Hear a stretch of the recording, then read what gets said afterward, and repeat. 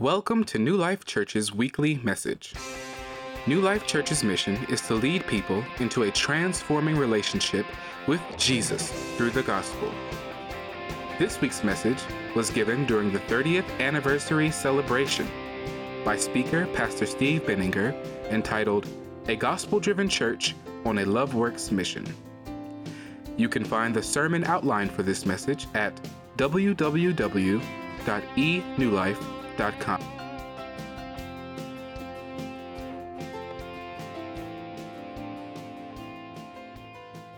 You know, it was on June the 1st of 1985 that a band of young church planters rolled into town, believing that God had called us to start a brand new church together here in Columbus, Ohio. At the open house yesterday, a lady said, 30 years ago, how old were you? I said, well, 4.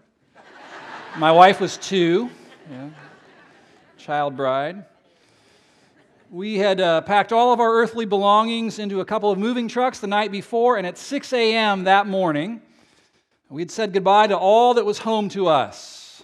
The mountains of Central Virginia, the school where we had gotten our training, the church that we had worshiped in, our jobs, our apartments, and many of our friends, and the 10 of us hit the road, aiming to meet up here with 2 others who were already up here in Gehenna. And I was thinking this week about all the different cars that were in our little caravan that day. There was a Ford Pinto, 2 Plymouth Horizons, a Mazda RX-3, and a K car. Remember those? They don't even make any of those cars anymore. That's how long ago it was. Well, we rolled in around 5 p.m., if I remember right. We got everybody's stuff unloaded in all their various apartments around town. And then we met up at Baskin Robbins 31 Flavors in the Hunters Ridge Mall at the time. We were utterly exhausted, very excited, but with some butterflies inside. I remember sitting on the curb there licking my mint chocolate chip cone and thinking, what in the world did we just do? It sounded like a good idea at the time, but it doesn't feel very smart right now. You see, we really didn't know anybody here. We had met Jerry and Kathy O'Hara on an earlier kind of a scouting trip up here. Sure, we'd trained for ministry at school, but we really had very little actual ministry experience and no experience at all in church planting. Plus, we were all really young, not 4, but we were in our mid-20s. And sitting there looking around at the others on our team, I remember thinking, well, here we go, guys. Let the adventure begin. If God does not come through for us here, we're through. We're done for. And I thought, you know what? There is not anything else I'd rather do, really. Starting a church together with people I love, being part of something bigger than ourselves, stepping out on faith, and doing it as a team. That's what Shirley and I had signed up for. That's what Brian and Terry had signed up for. And I knew in my heart that God was in it. You know what? I hope you don't live your whole life without getting to experience what we experienced. That sense of being called by God to do something important. The thrill of teaming up with other like-minded kindred spirits and launching out together in faith to do it. Being part of something that would change people's lives and have an eternal impact. I believe there's something in each and every one of us that longs for that was created for that, and that craves that. Well, we spent that first month of June looking for jobs and praying. We met at somebody's apartment every night that month, and we prayed for a couple of hours. You know, there's a kind of praying you do when you've put everything on the line. It's not just your standard garden variety type praying. It was more like, Jesus, we've got to have you. Show up, please. Manifest your presence. Help us meet people who need you. Help us meet people who need a church family. We've got to have you, Jesus. We've got to have you. And I was thinking it was during one of those early prayer gatherings that the infamous Steve Benninger diaper changing fiasco took place.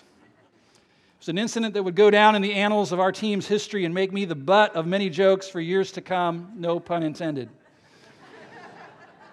One of our team families had a little child, a little baby, and so whenever we did get together and pray, one of us would be chosen to watch the little child while the others were praying. And that night, I happened to draw the short straw. And wouldn't you know it, he happened to choose that night to have a blowout of epic proportions. I had no training. There was no instruction manual laying around. We didn't have our own kids yet. I didn't know how these things work, so I did my best. I did. But a little later when the ladies came upstairs and they saw my handiwork in changing little Ryan's diaper, they were pointing and giggling and rolling their eyes at me. I guess I'd put it on backwards or sideways or upside down or something. In any event, everybody made fun of me, and I was never able to live that down. The whole episode has left emotional scars on me, and I still need therapy to help me recover fully from that.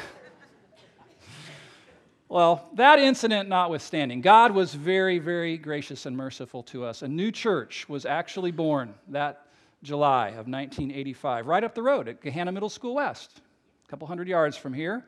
We started out in the band room. We knocked on doors for a month, told people a new church was starting, and lo and behold, 66 local people from the area showed up at our very first worship service. And more important than that, God showed up. God showed up. And that's a good day right there when the Lord comes. If you've ever thrown yourself into starting something new, then you know the exhilaration that we felt that day, seeing our prayers and our dreams begin to come to pass. Plus, I think it felt like a God thing. It felt to us like this is destined to have an impact. This is destined to make a difference in people's lives. Well, the Lord saw fit to bless our little startup church, and on the fourth Sunday in October of that year, New Life was officially chartered as a legitimate, bona fide church. Dr. Elmer Towns from Liberty University came up, and he led the service that day, and he guided us through a ceremony where those in the congregation who felt so led put their names on a charter and committed themselves, pledged themselves to be faithful to Christ and to give our best efforts to fulfilling His great commission. It was a milestone day in the life of this church. In the lobby today, you can check out some of the pictures from those early days. I hope that you will on the display boards out there and the binders.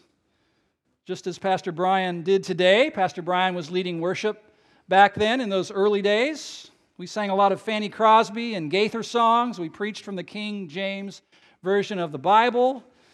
Guys always wore suits and ties like I did today in commemoration of that day. We had more hair, larger rimmed glasses.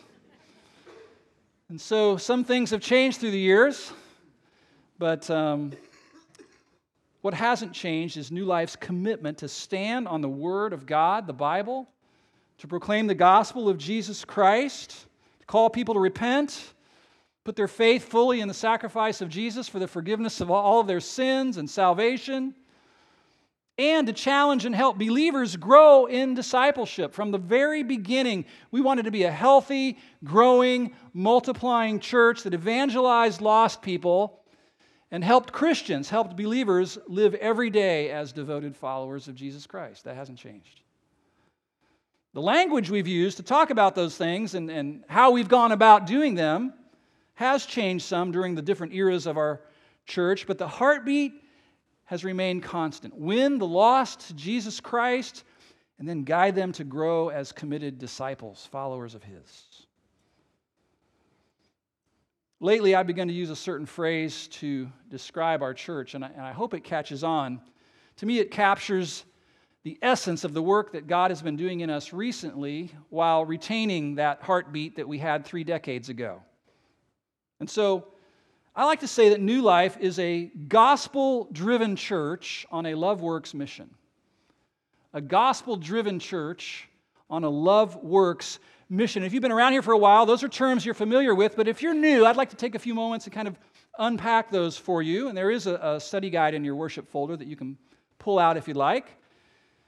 New Life is seeking to become a gospel-driven church. That's a church that's seeking to keep Jesus Christ and His gospel message front and center in the life of the church.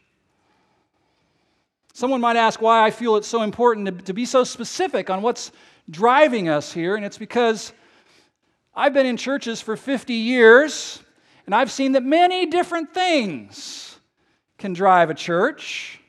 If you've been in church for any period of time, you've seen that as well. A variety of things can compete and vie for center stage, for the spotlight in the church, especially as the church grows larger. Let me give you some examples. Some churches I've been in, I felt were driven by tradition. Tradition-driven churches. You ever been in a church like that? In those churches, if any change is introduced, it's viewed with suspicion.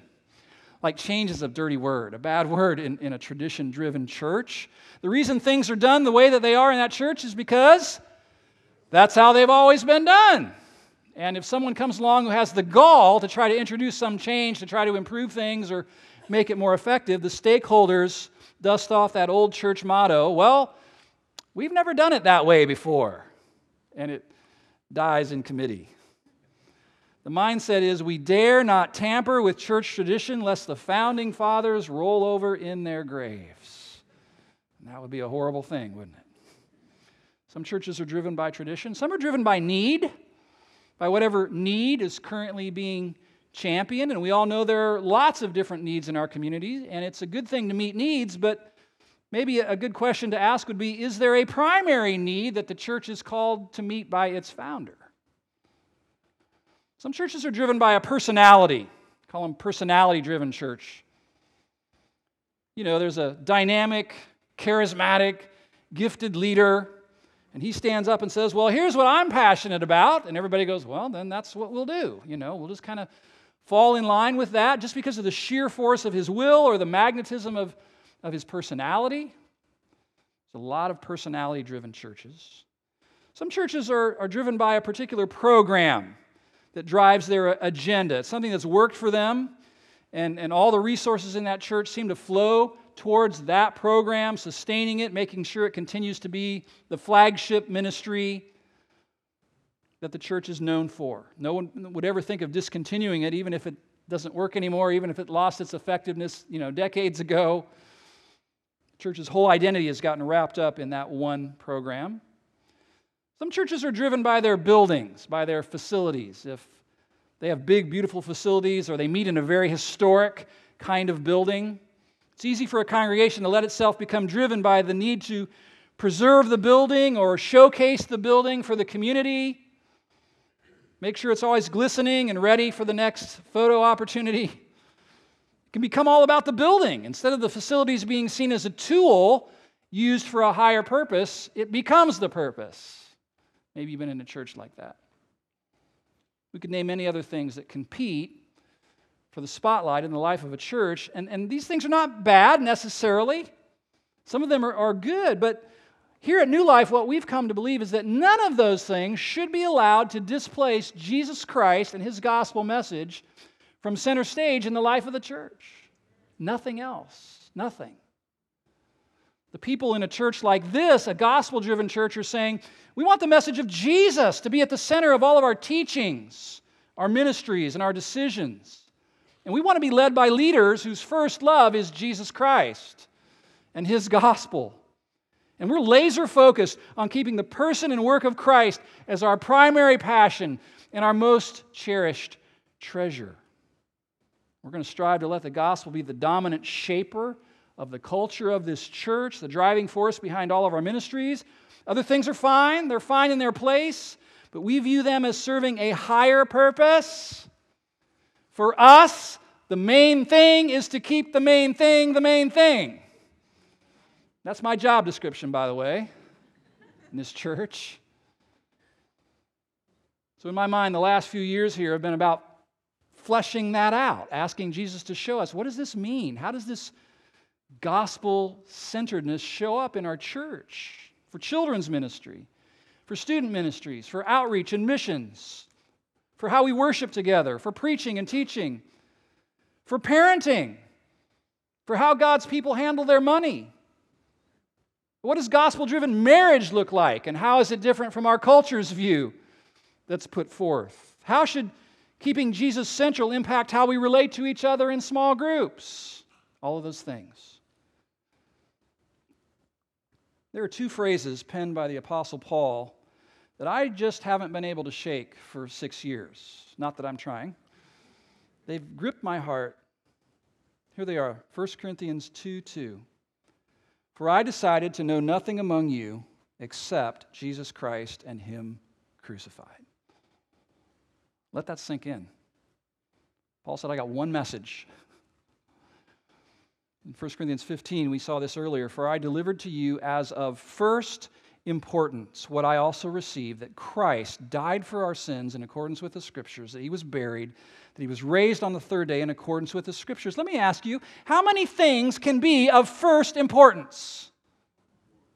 Just one, right?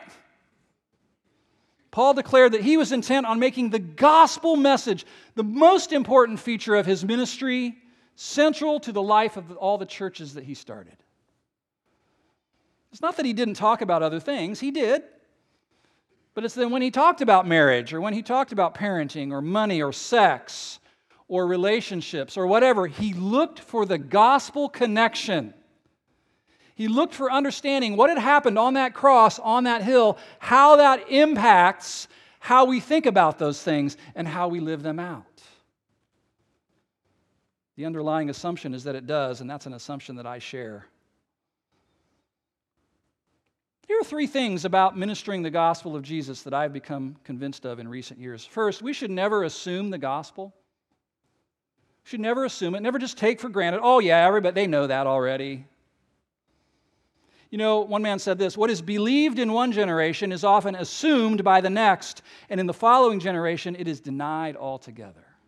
We cannot assume the gospel. We can't. A sacred trust has been handed down to us that we dare not miss passing on by just assuming the gospel. We must speak it and preach the gospel to ourselves often. Amen? Man, I believe that. Second, I've come to believe that both non-Christians and Christians need to hear the good news a lot. I need to hear it. I wasn't raised that way. I was raised to believe that the gospel was the message that lost people needed to hear, that they needed to believe to be saved, and that is true. But I kind of got the idea that then, once you've believed it, you kind of leave it behind and you move on to the deeper things of God. I don't believe that anymore. I believe the deeper things are found in the gospel, that you grow deeper into it. The gospel's not just the ABCs of Christianity, Tim Keller says. It's the A to Z of Christianity. It's the whole thing. Those deeper things do exist, but they are not found outside the good news. They're found within it. I believe the gospel's like an ocean with a shallow end that the little children can splash around in and begin to understand the goodness of God towards them, and the vast depths that seasoned divers could swim around in for decades and still not touch the unfathomable mysteries of the good news. I think we're going to be learning about what happened on that hill and that empty tomb and all of its implications throughout all of eternity. I really do. I could go on, but my point is that this is the work God has been doing among us of reestablishing Jesus' gospel as the centerpiece of our message, not only to the world, but to one another. To one another as well. And what is this good news? Don't assume it, right? It is the good news that Jesus, the royal Son, left heaven. Think about that.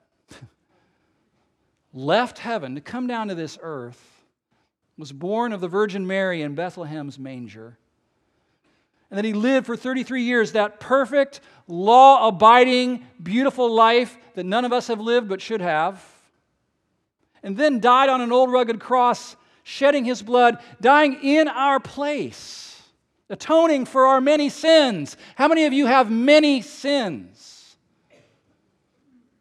Serious? I mean, if someone was keeping track of my sins through the years, I'm certain it would fill up binders. I have many sins. Thank God, I thank God Jesus died for my sins so that I could be forgiven. And He was raised by His Father as proof that the payment was enough, it was sufficient, Jesus then ascended back into heaven to go prepare a place for His people, to intercede for them. Then He sent His Spirit to come and empower His church on the earth to go and proclaim that message and call all people to repent of their sins and believe in the sacrifice of Jesus Christ for forgiveness, for salvation, to save them from the judgment that is coming. And that we would keep showing and telling this gospel until Jesus comes back for us one day and creates a new heaven and a new earth for us to dwell together with Him forever, with the family of God, God's forever family. That is the good news. And just hearing it again just fills us again with hope and joy, doesn't it? And also with renewed strength to face our days with confidence and fresh resolve to stay on mission with Jesus during our remaining days on this earth. And we don't know how long we have. Someone tapped me on the shoulder this morning and said, we had a church member pass away this morning. What is your life? James wrote. It's a vapor that's here for a moment and then it's gone. We're not promised tomorrow. What are you living for? What are you living for? Well, we talk a lot about being on mission around here, and we use a word, it's coined by one of our church members here, to describe the mission that New Life is on because of the gospel, and it's LoveWorks. LoveWorks. So that's why I like to say that New Life is a gospel-driven church on a LoveWorks mission. You say, well, what does that mean? Well, that's a church that's allowing Christ's love in us to propel us outward to love our neighbors with His love. Amen? Love works. Again, several scriptures form the foundation for this concept. John 20:21, Jesus said to them again, His disciples, "Peace be with you. As the Father has sent me, even so I am sending you." Sent ones, ambassadors, representatives, missionaries, sent by Jesus into the world. Matthew 22:39, "You shall love your neighbor as yourself." Love your neighbors. And 1 John 4:19, we love because He first loved us. And so we've been using for the last few years this term love works to describe all the loving things that God's people do to love their neighbors, all the deeds of mercy, all the acts of compassion, all the effort and energy expended to meet their needs, their physical needs, emotional needs, relational needs, spiritual needs, vocational needs, in Jesus' name.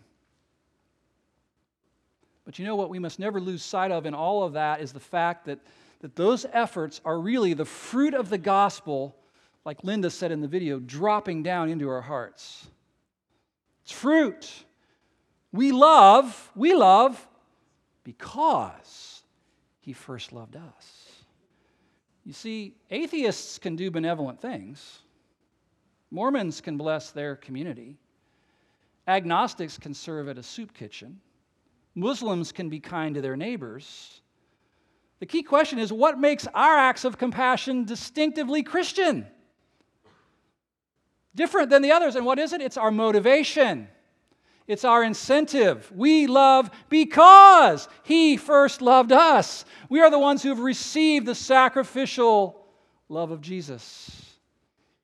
And so for us, love works are those loving deeds that we do because our hearts have been fueled by Christ's love for us. You see, when you get the gospel, there's a passion that starts percolating inside. There's a kind of internal combustion fueled by Christ's love for us that begs for an outlet, begs for a release.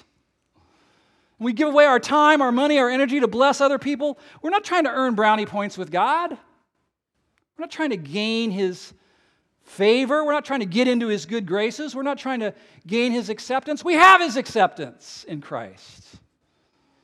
We're not trying to obligate Him to bless us in return. It's not some transactional gospel thing here. I'll do this if you'll do that for me. No, our incentive, our fuel is God's unquenchable love for us shown at the cross. That's our fuel. We cannot help but serve other people because of Christ's love compelling us. When I think back over the history of this church, so many new lifers through the years and up to the present do this. I love that about you. You do LoveWorks, gospel-fueled LoveWorks every day, picking up the slack for a coworker who's struggling and having a hard time, praying with a grieving friend, opening up your home to bless other people, giving money away. This happens all the time. Giving money away to bless somebody else, sponsoring a child in Uganda, caring for a hurting person, loving your neighbors in 100 other ways because of Christ. I love being in a church like this. Some of the ways are really big and noticeable. Others are behind the scenes and very small. Maybe no one will ever know, but Jesus knows.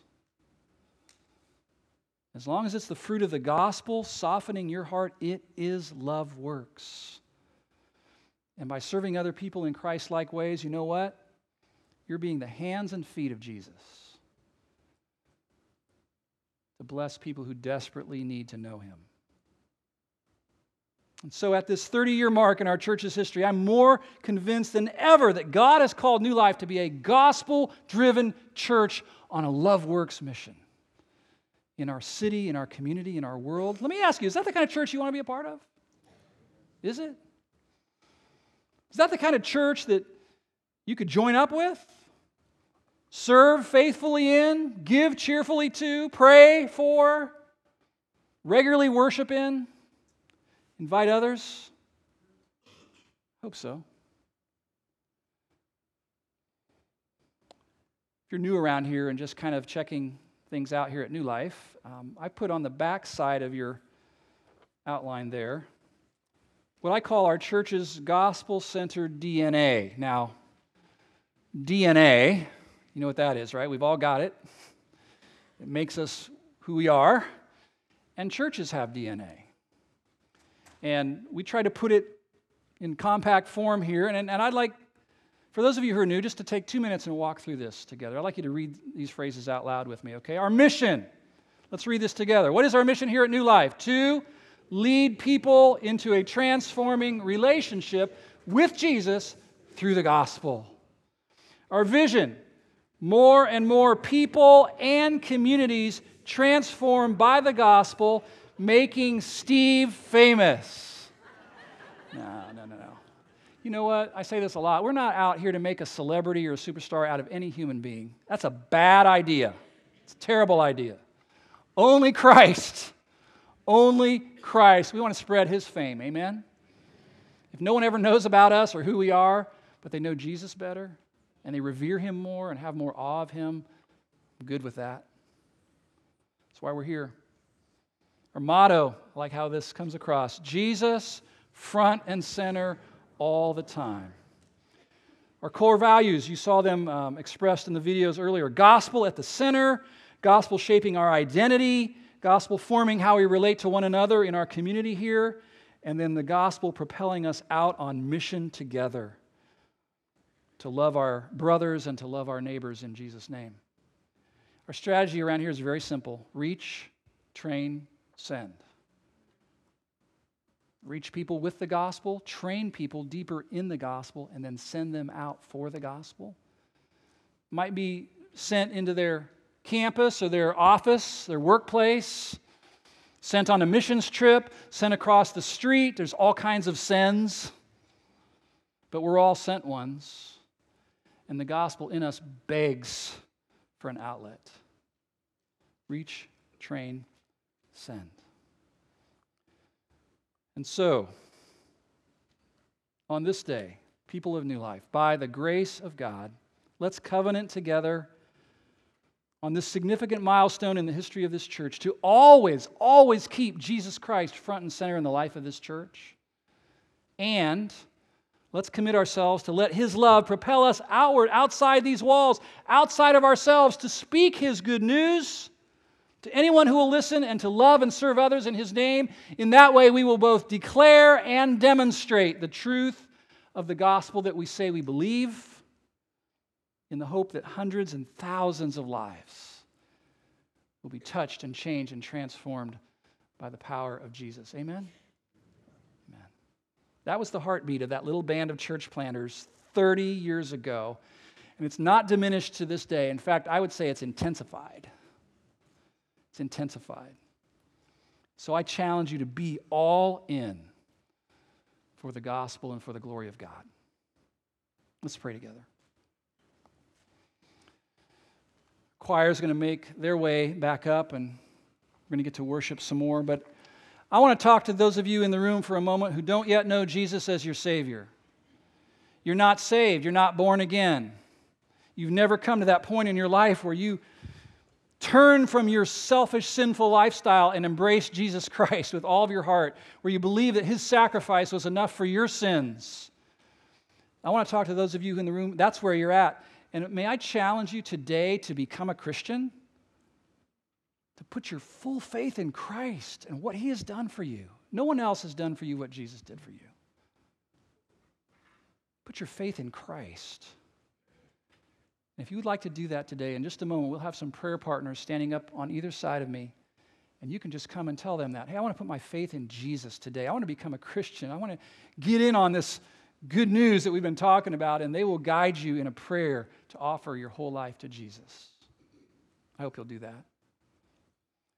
Lord, we give you our worship now. We love you. Thank you for the course that you have set us on as a church.